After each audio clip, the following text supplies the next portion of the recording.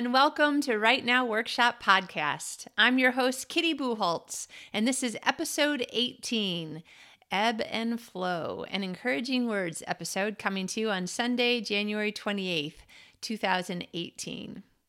So, there's been stuff going on in my life that I'm not in a position to talk about yet, but it had me thinking a lot about just life in general and good times and bad times. And there was a period over the last few years that I had to really ask myself, am I having bad times or am I having hard times? And I was writing blog posts about that and deciding that there really was a difference between bad times and hard times.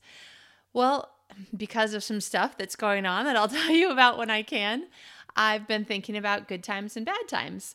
And thinking about in particular, like we've had some really rough times in the last about 5 or 6 years.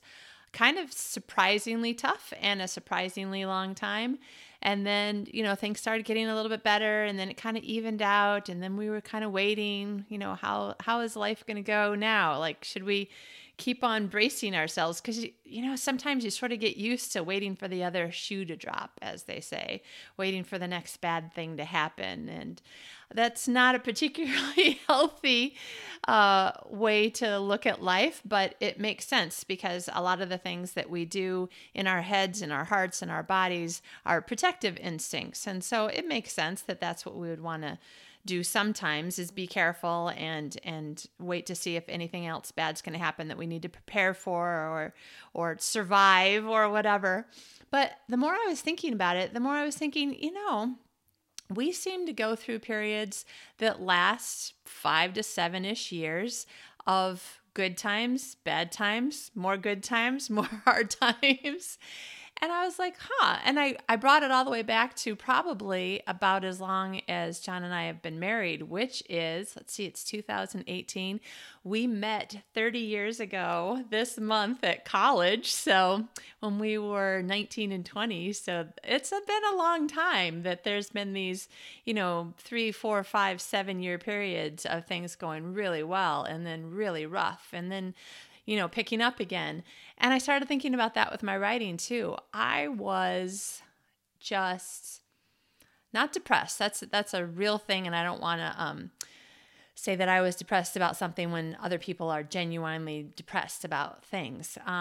But I was just feeling really down, feeling like a kind of semi-horrible writer person in 2016 when an entire year went by that I didn't publish a single thing. I was getting a little bit of writing done, but it was definitely during one of the hard times in life. And I just basically was thinking, I suck and there's nothing anybody can do about it.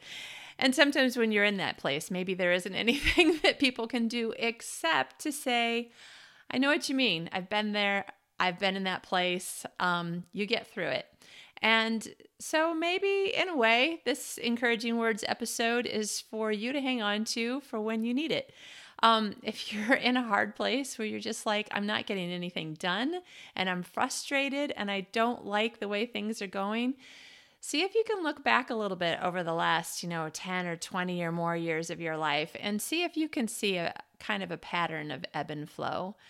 Because the fact is that while I published nothing in 2016, in 2017, despite moving at least twice that year, I published 3 titles. Now, none of them I started wrote all the way through and then published. But I finally published a Valentine's Day superhero story that I'd been working on and off for at least 2 years. It was one of those horrible stories that you're like, the story just is never going to come together and it's horrible and stupid and I don't know why I keep trying to finish it. And then you finally finish it and publish it and then you read it again. You're like, oh, it's not horrible and stupid now, so I must have done something right, or I don't know what happened, but now I like it. Anyway, and then I published a box set, which again, all those books were already written, but I had been thinking for like 2 or 3 years, I really need to make a box set of the first 3 books of the superhero series so that people can buy one, ebook, or I haven't put it in print yet, they can buy one ebook file where they can start at the beginning from when the superheroes met, when they got married, and then what I had originally written as book one and is still book one, but now it's got these two prequels where the story pretty much starts when the couple comes back from their honeymoon. So I finally got that box set out. And then, joy of joys, I think the day after or the day before, I can't remember, that I did this big international move, I finally got out Love at the Flufferfold, which again was a book that I did not realize how long I'd been working on this book. It's embarrassing, but you know what? If we can't tell our embarrassing stories, how are we really going to be able to encourage people who are in shoes that we've been in? So I'm going to tell you, at one point when I was doing edits on Love at the Flufferfold, I was looking for a scene that I knew I wrote, but I wrote it before I was using Scrivener, and when I had just way too many Word files, I never could find anything. And I finally found it. It was in with my grad school stuff from 2010. So it was a scene I had written 7 years before the book finally came out, which means I've been working on that book probably at least 8 years. And that seems just to me so ridiculous. I'm like, you're a professional writer. What are you doing? Well, what I'm doing is I'm moving a lot and I'm having a lot of hard times in my life. And so I started thinking about some things that I've been like teaching in my time management class this month, which is part of it is we need to talk to ourselves like we would our best friend or, you know, one of our children whom we love and want to help in every way. Like we just need to be a little kinder, a little more compassionate, and sometimes just be kind and compassionate to ourselves when we don't know what else we can do or be. And sometimes, like we do with our best friend, try to think of, all right, how can we use this situation?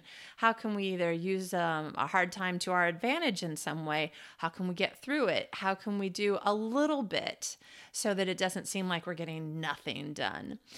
One example is a friend of mine. She was having some tough times and she just was not in a place where she wanted to, I don't know exactly, but she didn't want to be working on the editing and the publishing and all that side of the work of her books. She was happy to write first drafts and get the stories out that she had in her head.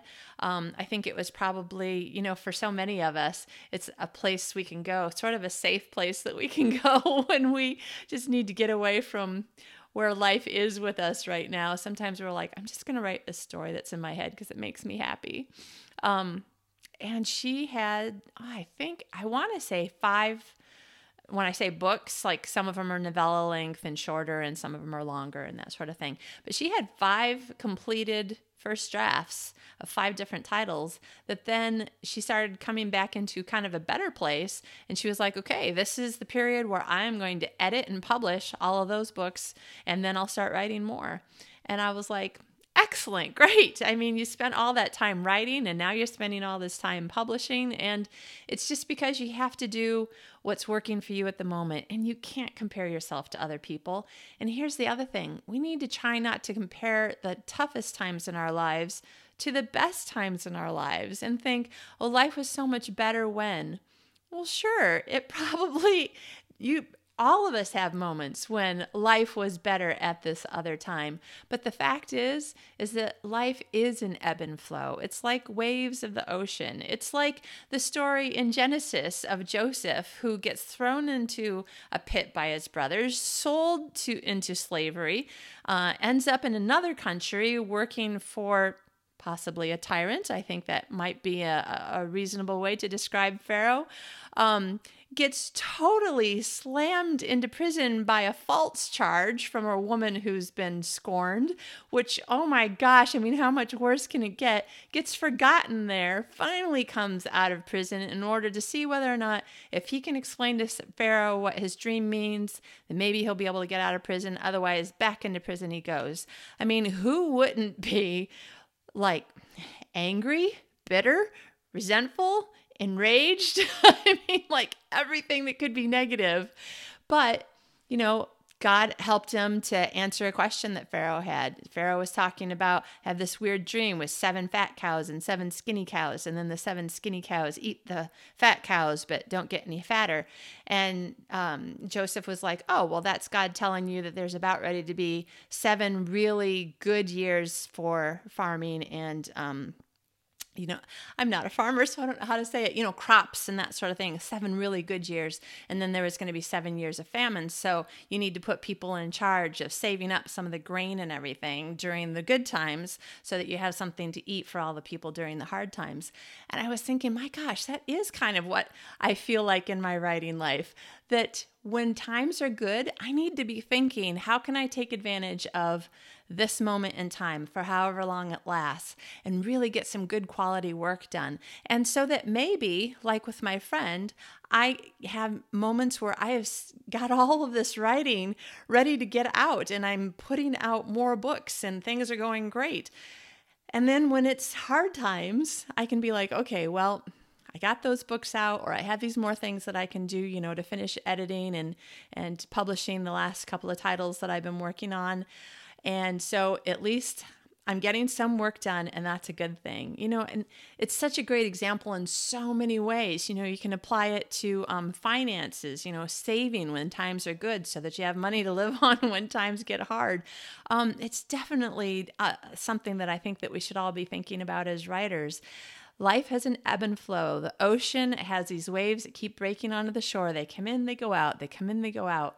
They're not going to stop coming in. They're not going to stop going out. So when you learn to work with these rhythms of your life instead of rage against them, or to just kind of sit back and relax and go, this is great. Life is great. I can just, do whatever I want. I don't really have to work that hard. When you can kind of get a balance in there, then I think that in the end, we can find a way to keep our mind in a healthy, good place so that no matter if times are great or times are tough, we can be like, okay, well, this is what I'm going to do during the ebb time. This is what I'm going to do during the flow time. I know that's what I'm going to work on. So I'm excited. I'm hoping I'm about ready to begin another really good period of my life. I'll tell you why when I can. If things work out, which I'm really hoping they will, of course. And we'll see what happens. I hope that my situation and what I've been thinking about is encouragement to you. And if it's not something you need today, I hope you remember to come back and listen to episode 18 here when you do need it. I hope things are going great for you. I hope you are having a fantastic 2018. And if you're still in the middle of a tough time, just remember life probably will get better. And you have the strength to make it through today no matter what. Because for one thing, you've got friends, you've got people that you don't know like me who are rooting for you.